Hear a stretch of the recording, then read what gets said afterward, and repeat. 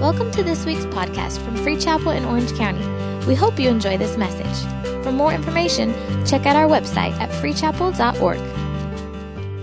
But I want to go back to this particular book because I started something, but I want to actually finish it or try to finish it if possible this evening, because what I believe that even the Lord gave me to share, I was going to preach something else, and I just, I couldn't get away from this, but I want to dig back into this because I believe that what I'm going to share is going to really help you, and you're going to hear God in it, and especially these principles that are very important that when we grab a hold, especially facing difficult times.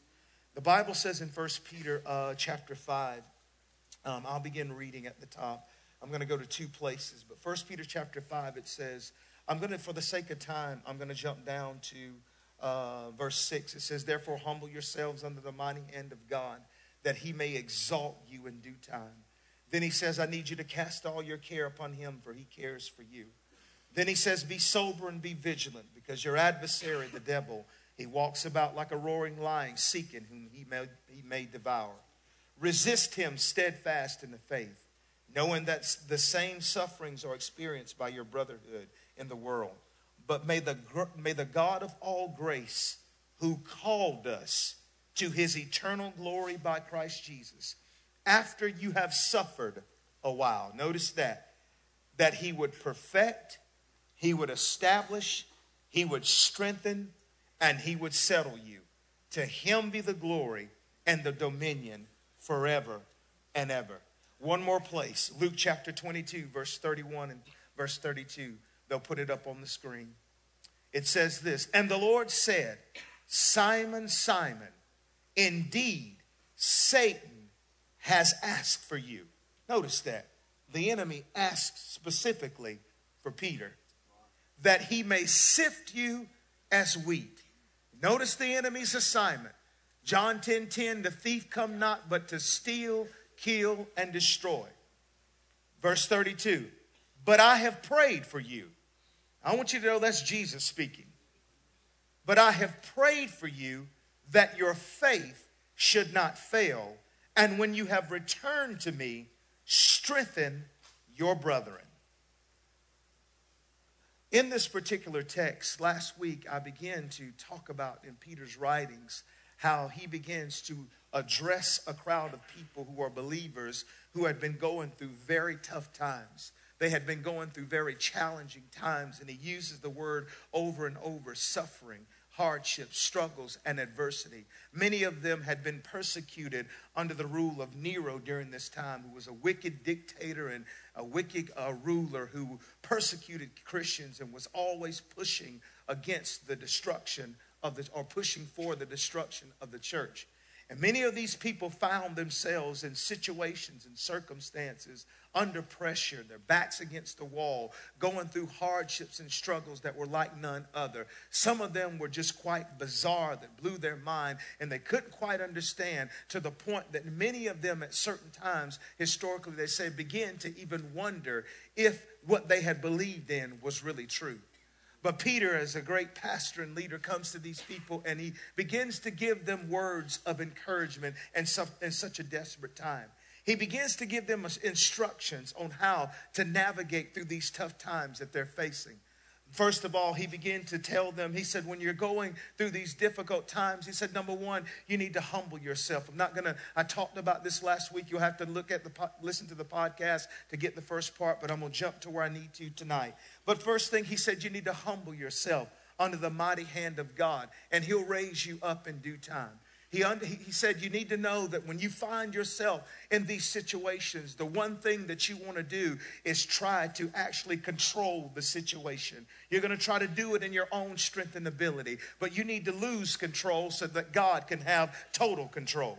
And then he said, I want you to cast your cares upon me, for I cared for you. He He said, during this time, the things that you're carrying, the weight and the pressures and the burden that you're facing and the thoughts that you're thinking, understand that you were not created to carry those things. You were not created to bear those things. He said, I need you to cast your care on me, for I care for you. In other words, I care about what you care about, and I care for you. In other words, you're not to carry your cares, you ought to cast your cares. Homework for last week's gathering or last week's congregation was that turn your carry list into your prayer list. Whatever you care about should be the things that you pray about, because it's when I pray is the process of which I cast the things on the Lord. We understood if you keep carrying them, it's a matter of time before they start covering you. You can be covered up in the things that you're carrying, but God never meant for you to be covered up, suffocated,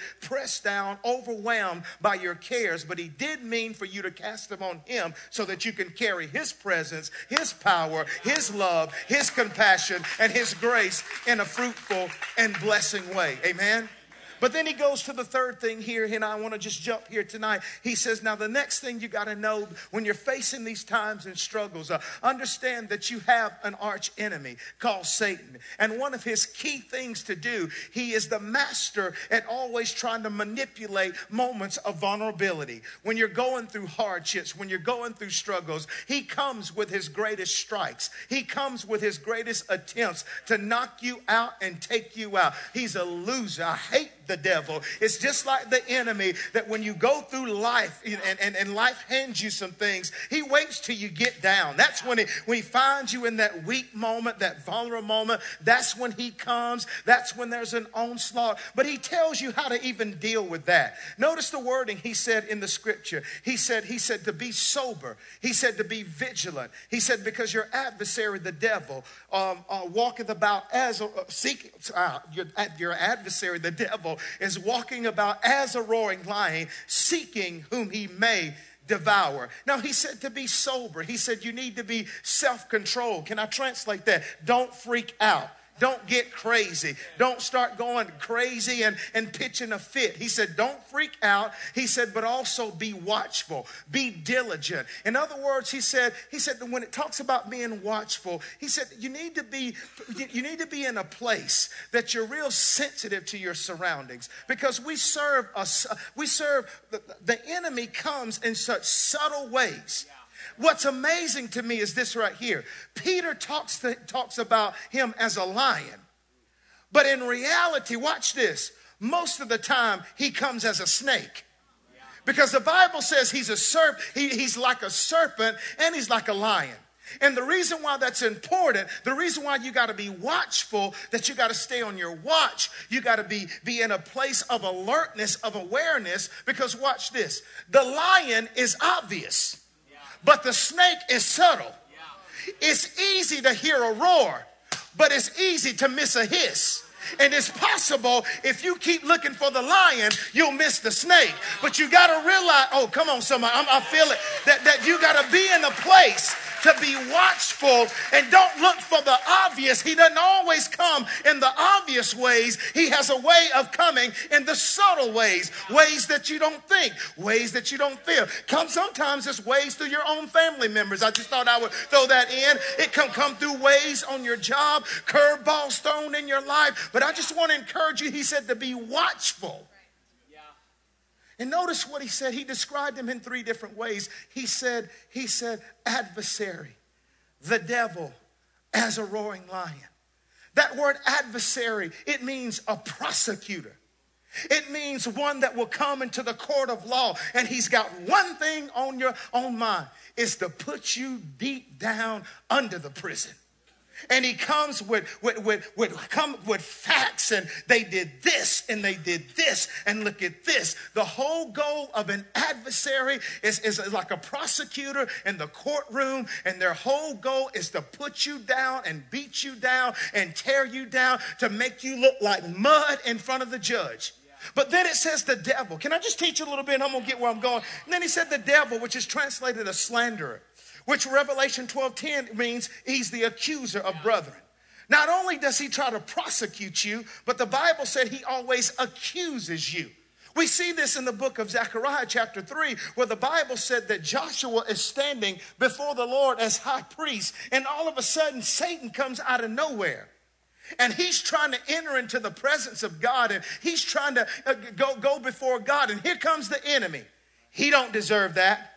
Look how messed up he is. Look how bad he is. Look what she said. Look what he done. They're not living right. They're not talking right. They're not acting right. They're still in this sin. They're still in that sin. They're still talking that way. They're still acting that way. And he's accusing and accusing and accusing. And the Bible actually said this, that Joshua stood there in filthy garments. And even though what he was accusing was true, but the Bible said that Jesus, go back and read it, he stood up and he said, the Lord rebukes you, Satan. In other words, he says, I know he did it, but you need to understand that I covered it. I know they got in it, but I already paid for it. And come on, some of you need to learn how to deal with the roaring lies of the devil that constantly bring up what you've done wrong in your past. You're sitting here throwing a pity party, feeling sorry for yourself and talking about the devil, the devil, the devil, the devil, the devil, the devil, the devil. Oh, away with the devil. You need to learn how to understand, yes, you may be my adversary, but 1 John 2 says, I have an advocate. You may be my adversary that wants to prosecute me, but I have an advocate that will stand up for me. You may be, come on somebody, you may be an accuser of my flaws, but I got an atoning sacrifice called Jesus that covers my sin. And let me remind you where I'm at it. The Bible said, Peter said, you are like a roaring lion, but the Bible said, my Jesus, he is the Lion of the tribe of Judah. So I want you to know, how do I handle? I got an advocate for my adversary. I got an atoning sacrifice for the accuser. And I got the real lion on the inside of me. And his name is Jesus. Give the Lord a shout of praise.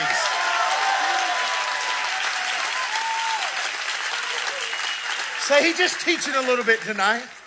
That's all. He just teaching. Teaching a little bit. He says, seeking whom he may. Notice that, may. See, y'all give the devil too much credit. He didn't say he will. He said he may. It's contingent. It's conditional. He may devour. See, what's important, if you've ever been on a safari, what do they always tell you? Stay on the path or stay inside the vehicle. Do not get outside. Come on, South Africa. Do not get outside the vehicle. I'm going to tell you something. You know why? They said, number one, they're creatures of the dark. Okay? So, okay. Number two, they have something what they call, they're para-visual beings, which means para means one. In other words, they see things in big. Watch this. Although the Jeep has 5 people in the Jeep, it's 5 individuals, but it looks one to him. All he sees is the big. And when he sees the big, he says, I don't need to bother that. That's intimidating. Although they're individual, but when they're together, see, they look small by themselves, but they look big when they're together. And see, if you ever watch National Geographic, it's always the little homie that gets left behind, that always get ate up by the enemy. But my point is to tell you, especially when you're going through tough times, the importance of community and connection, the importance of being part of the body of Christ. Because one can set 1,000, but 2, 10,000. If any 2 or 3 touch and agree, it shall be done. Come on, somebody. A 3-fold cord is hard to be broken. The worst thing that you need to do is leave church when you're going through hell. You need to come back to church, get in a small group, get in a ministry, get under some covering, get with a prayer partner, and let them cover you and keep you. You might be weak, but when you link up, you become strong. You need community. You need strength. Come on, there's power in our unity.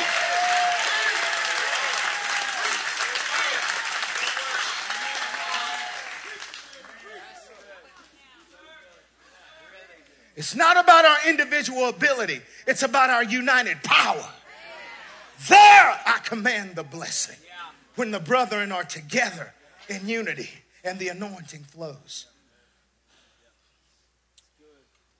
Scripture said you got to resist him. Humble yourself, cast your cares. And he said, resist the enemy, the scripture said. Now watch this. Understand, he goes on to say, now look at the next thing. Why is that important, Javon? Why is that important? He said, because when you begin to look at verse 10, after he said, resist it, he said, now I got to remind you of this right here, is that God is still working his plan and purposes. Even though the enemy will try to discourage you, the enemy has tried to discourage many of you. Tell you, it's your fault. It's your fault. Look at you. You deserve this. It's your fault. And it may be your fault. But I serve a God that is merciful. I serve a God that is gracious. That his compassions are new every morning. But he wants to make you feel so down that you begin to just discredit God.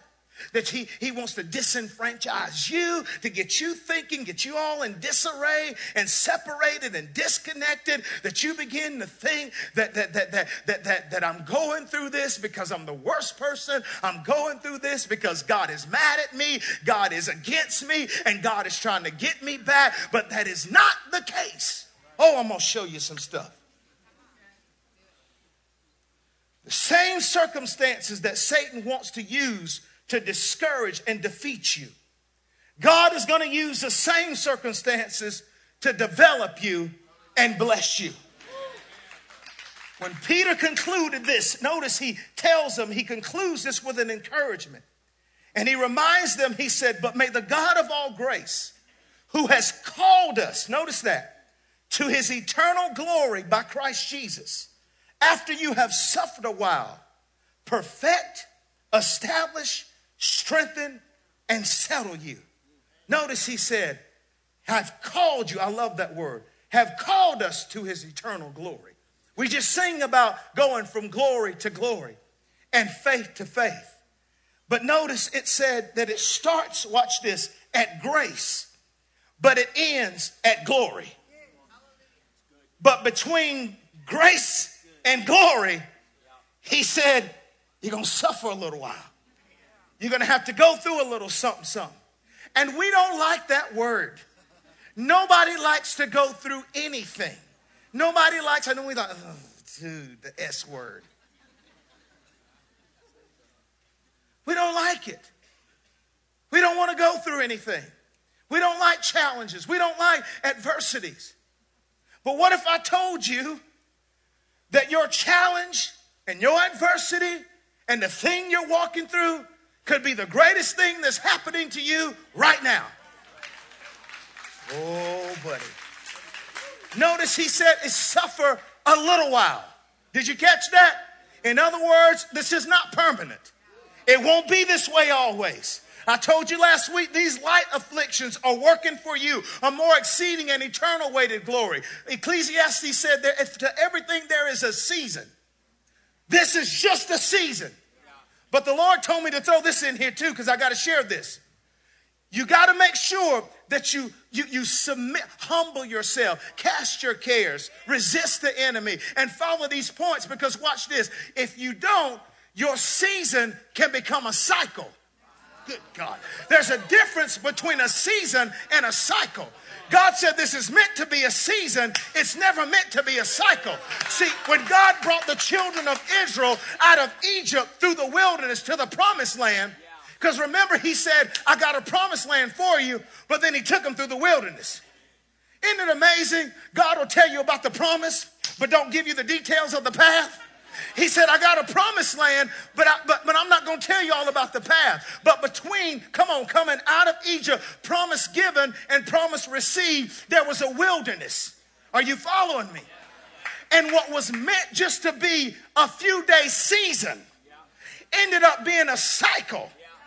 Because, oh my God, they didn't humble themselves in the wilderness. They didn't cast their cares in the wilderness. Because God said, I took you through there for a purpose. There was a purpose for the wilderness. He said to prove you, to test you, to see what was in your heart that you would trust me. Because for so long you've been in bondage, you've been jacked up and messed up, dependent upon them and the world's ways and the world's mindset and the world's ideas. And before I let you get into the promise, I got to do I got to take you through a process that's going to prepare you for the promise. And I want to tell somebody, don't let your season become a cycle. A 40-year cycle, a 40-year cycle, going in circles, going in circles, going in circles. Going in circles, financial circles, because you can't get discipline in your money. Come on, frustrating circle. Oh, you go, why'd you stop shouting then? We don't want to hear that. I just need God to break through in my finances. No, what you need is God to break through in your discipline. You need discipline. That's what it is. Quit. Oh, I'm going to go here now.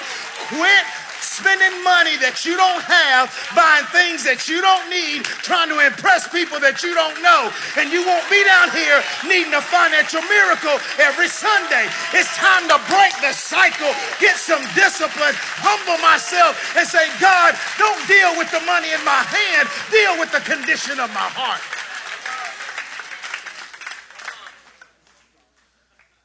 Oh.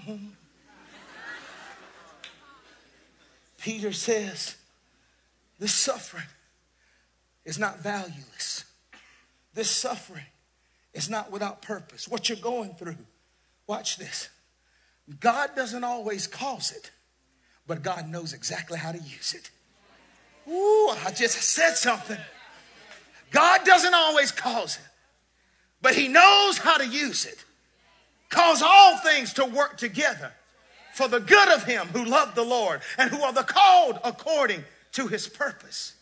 So when you understand that, God knows how to put pain on his payroll. You'll get it. He knows how to put pain and said, I'm going to use you to bless them. God will use your agitation for education. God will take your adversity and say, this is your university. What you think is a setback is really a setup for a come up when God gets involved. No, I'm coming to preach now. Come on, somebody. See, what you think is a negative, it's really a necessity in your life. You think it's a negative situation, but it's a situation that you actually need. Why is that important? Hear me what I'm about to draw. See, God's character is always consistent, but his ways are unpredictable. He's always consistent in character, but his ways are unpredictable. What do you mean, Javon? Let me say, he's always a healer,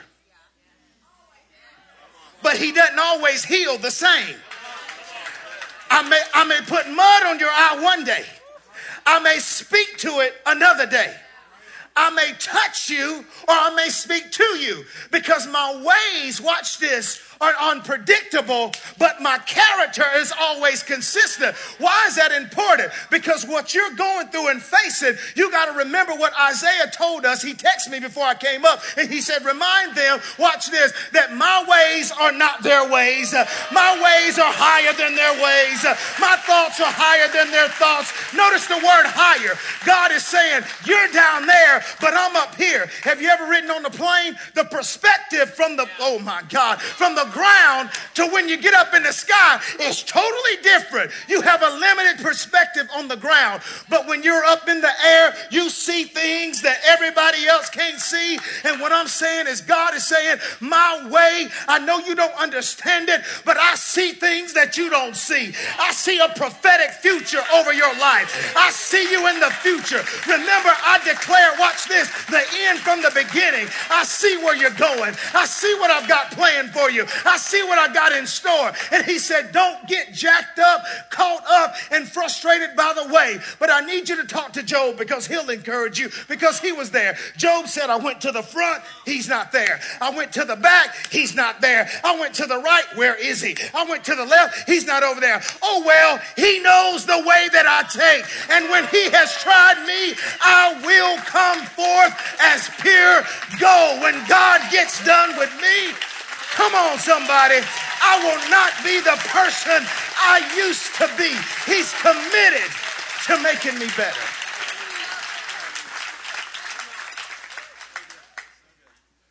I won't always do it the way I've always done it. Trust me. When you can't trace his hand, you got to learn to trust his heart. And he said, because I'm going to do 4 quick things in about 7 minutes. He said, my ways. Number 1, when you're going through, I have a design behind it. There's intent in this. God is intentional. Everything God does, there's an intended purpose. And even when God does nothing, he's still doing something. All right, I'm going to leave that alone. What are you saying, Javon? Notice what it said. He said the first thing. He said, you don't understand this, but here's how it's going to go. I'm going to perfect you. He said, once you've gone through this, it's going to bring a perfecting. It means to equip, to repair, render complete, soundness, wholeness, and maturity. 2 words, write down if you're taking notes. What is the purpose of perfecting? Watch this. Maturity and capacity. Peter, who wrote this note, we understand that Peter had some immature days. Peter was a loudmouth at times. Peter would cut you if you looked at him the wrong way. It's in your Bible. And if you pushed him too much, he would cut. I'm from the South. He would not curse. He would cuss you out. Cussing and cursing is 2 different things. Cussing, it goes deep. It goes deep down. You know, cursing is, let's curse me out. No, he cussed him out.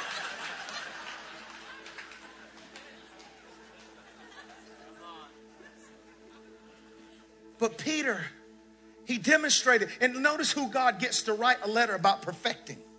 Is a man himself who understands he had to go through a process to be matured himself. There were some mature things that I look back over my life that I realized that I'd done. And I know how to help you when you get under pressure. Because when I got under pressure, I did some immature stuff. I was cussing people. I was cutting people. I was ambitious, a loudmouth. The first one I was bragging about. All y'all jokers going to fall away. But me, I'm here for life. I'm down. I'm going to be here forever. Me and Jesus, my ride or die. I don't know about y'all. No.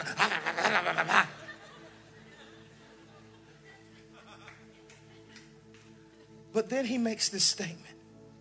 He says in 1 Peter 2, he said, as newborn babes, desire the pure milk of the word. Watch this. That you may grow thereby. Peter said, as a believer, we have to desire growth. I'm glad you're saved. But have you grown? I'm glad that you are righteous, but are you living right? Okay. Huh? He said that you should grow thereby. I should be growing. Let me just go ahead and say this. Spiritual maturity is not determined about how long you've been attending church. It's not about how many services you attend. I'm going to go deeper. I don't care if you can quote Greek, Hebrew, and speak Swahili at the same time. It does not constitute maturity. You can go straight up and have more degrees than a thermometer and still be spiritually immature. Oh, y'all don't shout at me right now. Because see, we got it all twisted and we got it all wrong. And we get impressed with all types of stuff. But yet, oh my God, if the quotes that come out of your mouth is not demonstrated in your life, you need to hush your mouth and get it right in your life. Come on, somebody. This is where we grow. This grown folk stuff. That's what this is grown folk stuff. We speaking in tongues and hallelujah, glory to God, but yet cussing. No, I'm talking about maturing. I'm talking about growing up in God. The Bible dealt with the issue in Hebrews chapter 5. He said, by now, you ought to be teaching. You ought to be preaching. You ought to be leading a small group. You ought to be serving somewhere in the ministry. Come on, you've been here for 10 years and you still waiting on every time pastor to come, and you won't get involved or come to church until he comes. Something is wrong.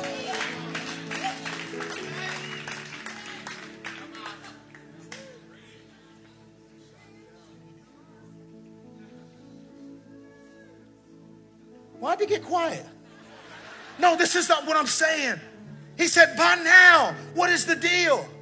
And he said, real sign of maturity is when you can discern right from wrong, doing right and doing wrong. Watch this. When you can discern, here it is right here. Notice it said right and wrong.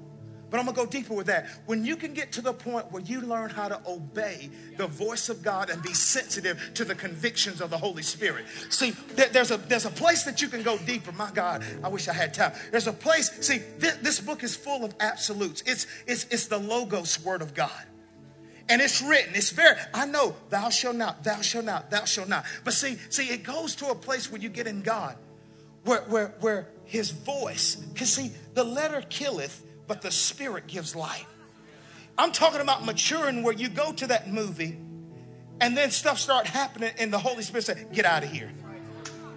Immaturity will justify the sin and say, I paid my money. Obedience is better than sacrifice. See, there comes a place where it's not about, come on, where I mature and when I respond to that person in an ugly way, that when the Holy Spirit said, now you know you was wrong for that I can humble myself and go back and say, you know what, the way that I spoke to you wasn't right. Yo, listen what he said. Notice what he said in 1 Corinthians 3. He said, I could not speak to you as spiritual men, but to men of the flesh or carnal, or as to infants in Christ. I gave you milk to drink, not solid food. Oh, God, can I just get with this? It's not that he didn't want to give them solid food. He said, I can't give you solid food. It's not that I won't give you more, but you're not ready to handle more. I desire to give you more, but you don't have the maturity to handle more. I have a car. My car is Sydney's car. My car is Jacob's car. But they can't get my car now because they're not mature enough to handle what belongs to them yet. There has to be a maturing and a growing up and a preparation that prepares them to actually walk in what's already been given. Because whatever is their daddy's belongs to them. But a real father loves you enough to, oh my God, to not give you, oh my Lord, to give you what you want when you're not ready to have it. St. Augustine said it like this. It said, God will bypass the prayers of your lips so that he can, watch this, listen to the prayers of your heart. Because he says sometimes what's coming out of your lips, you're not ready for that. He said, I'm going to listen to the prayer of your heart. That's what you're ready for. That's what you're capable of handling. When he said capacity, he said, I'm ready for my church to grow up. I'm ready for my church to mature. I'm talking about going where you mature when you go from being entitled to being grateful. You go from selfishness to generosity. See, I'm dealing with some stuff tonight, whatever. It's when I go from condemnation to compassion. When you really can pray for those that despitefully use and persecute you with a clean heart and a right spirit. When you can really bless those that curse you and do good to those that hate you. When you can love those who you know that don't like you. Digging. But it's good. Because God said this is going to mature. We got to mature. We got to grow up. Not just doing church, being the church. Not just quoting scripture, living scripture. Come on, somebody. And he said, watch this. That word perfect also means this. It means it is a reference to the Peter and the disciples that after, watch this, after they had went out for a catch, they would come back in and they did something called mending their nets. That word mend is the same word as perfect. And what would happen due to the harvest of fish or the catch, the nets would stretch and they would get cracks in them and seams in them.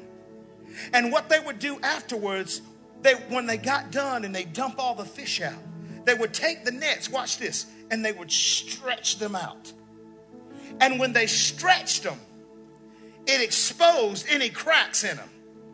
And when they saw the cracks, they knew how to sew them together. But what's good about it is when they stretched them and sewed the cracks, the capacity after it was stretched and sewn was greater than the capacity than it was before. Come on, son. Of what it was used. Some of you, what you're going through, it's just stretching you. I know you feel like you're losing it. I know you feel like you're being pulled apart. But no, what God is doing in this season of your life, he's creating some divine cracks that he's going to sew together your character, sew together your integrity, sew together your attitude, sew together your thinking, because he understands there's a greater catch that is waiting on your life. And I refuse to leave you I love you too much to let you stay how you are, because I see what you are capable of in the future.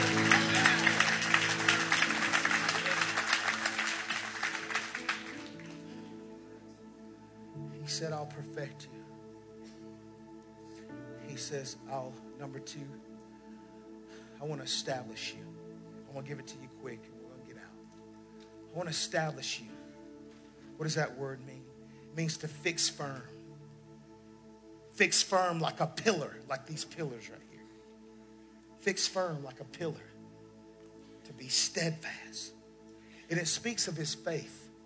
Remember what he said in Luke? He said, Simon, Simon. He says, Satan has desired to sift you as wheat, but I prayed for you. Listen to these words, that your faith fail not. Notice he didn't pray that he wouldn't fall. He prayed that his faith wouldn't fail. Because even if you fall and keep the faith, your faith will get you back up after the fall. So he was more concerned about his faith than he was his failure. My Lord. Because he said, if you lose the faith, you won't have what it takes to get over your failure. And he says to establish you in your faith. Remember, Peter was fickle in his faith. Peter had a tendency, watch this, that when he got around certain people, he compromised his faith. God said, I'm going to take you through something that your faith is going to be firm. That you don't change based upon the company that you're in.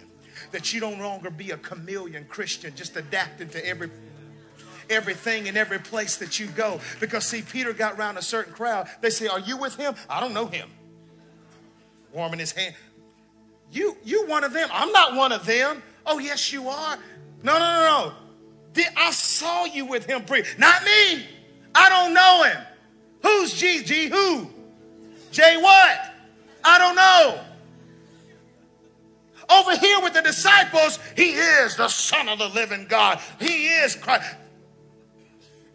Over here with this group of people, I don't know. Once you know, church. No, man, I'm not religious. Let me ask you something. Are you fickle in your faith? See, even Paul confronted Peter about this same thing.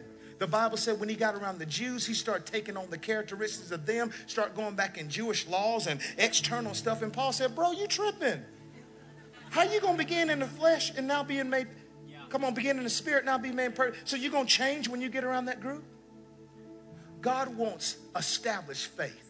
He wants us to be faithful to him and his word, regardless of who we are around, what circles that we're in, what places that we go. And God, maybe some of you are going through a season. God is saying, I'm getting rid of double-mindedness. I'm getting rid of this unstableness, this vacillating, going back and forth, one day in, one day out, church on Sunday, my life all week long. No, he wants people to be established in their faith, that I don't compromise my standards just because I'm on a business trip. I don't compromise my standards because no one from church is around me. But I am who I am, in private and in public. There's some consistency in my character. Come on, somebody. We got to get to the point that we have. That's why he said genuine faith. He said you're going through this so that your faith would be authentic and it would not be something going back and forth. I want faithful people that won't compromise. And I felt this for single people. I wrote it in my notes. Some of you, you've been faithful and you're going through a season where it's tough. You've been waiting on the significant one. You've been waiting on the right one. But right now, for whatever reason, it's a tough season right now. And it seems like everything is coming at you left and right. And for some, you feel like you're on the verge of just breaking down. I don't know how much I can take. The Lord sent me to encourage you. Hold your faith. Be not weary in well-doing. For in due season, you will reap the harvest if you faint not. One translation said, don't get tired of doing good. Don't get tired of resisting those temptations. Don't get tired of holding your standards. Because a standard is not something that you live up to. A standard is something that you refuse to live beneath. Don't get tired of, come on somebody, keep those. I don't know what single person, I know you believe in God. I know he's got a significant one, but you stay faithful. Keep those standards. Keep yourself holy. Keep yourself pure. I still believe that people can live pure and holy and save themselves. Come on, I'm not condemning nobody, but I still believe, come on, that you can still be a virgin when you get married.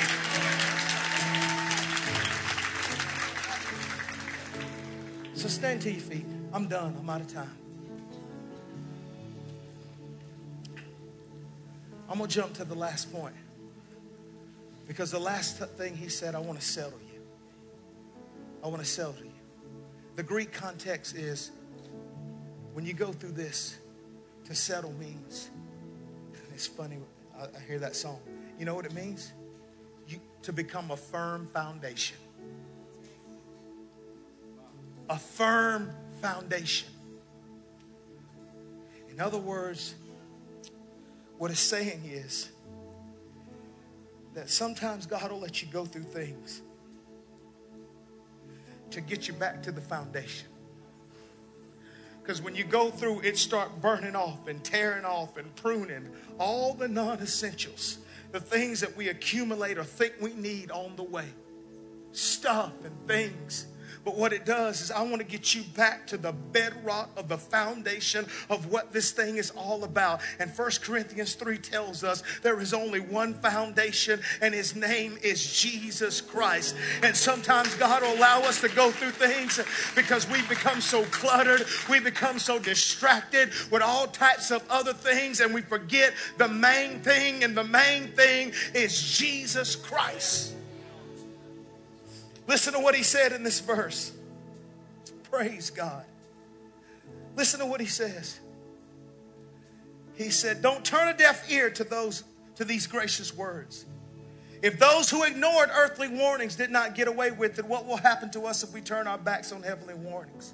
His voice, listen to this, that time that shook the earth to its foundation. This time he's told us quite plainly. He's also the rock of heavens. One last shaking from top to bottom, stem to stern. Here it is. The phrase one last shaking means a thorough house cleaning, getting rid of all the historical and religious junk so that the unshakable essentials stand clear and uncluttered. Do you see what we've got? We got an unshakable kingdom. And do you know how thankful we must be? Not only thankful, but brimming with worship. Deeply reverent before God. For God is not an indifferent bystander. He is actively cleaning house, torching all that needs to burn. And he won't quit until it's all cleansed. God himself is a fire. He says, I want to get back to what it's all about.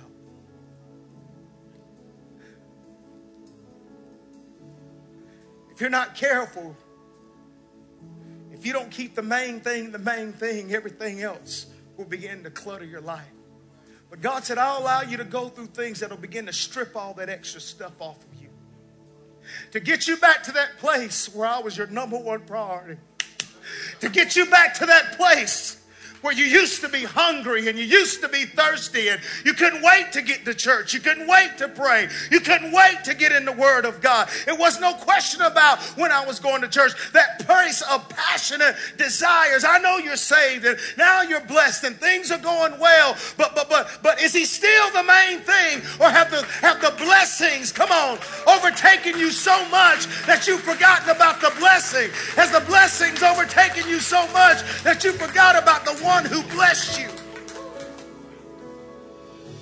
Because the Bible said when it's all said and done, listen, I'm all about being blessed and everything, but you understand we all going to stand before the judgment seat. And He said everything that is wood, hay, and stubble is going to be burned up. That's stuff we did in our own strength and ability. He said, but only that which is gold, silver, and precious stones that's built on the foundation will last. The question is, have you allowed your life to become so cluttered and overwhelmed that He's not the main thing? I'm not talking about a side thing, a backseat thing, every now and then. Is He the main thing? Is He the foundation of everything that you are? The center of my marriage, the center of my home, the center of my children, the center of my business, every single thing.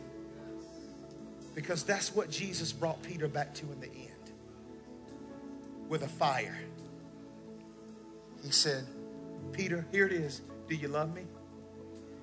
After he had gone through his trial, he said, I'm trying to get to a place in your heart, Peter. Do you love me? I love you. Feed my sheep. Peter, do you love me? I love you.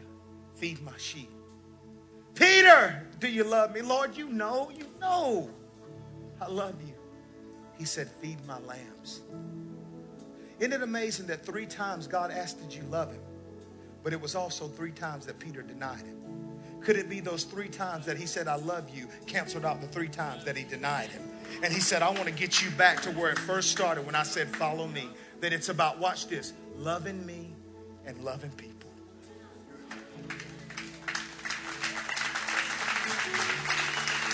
Loving me and loving people. So I'm going to end on this note. With every head bowed and every eye closed. Thank you for listening to this week's podcast. We hope you were blessed.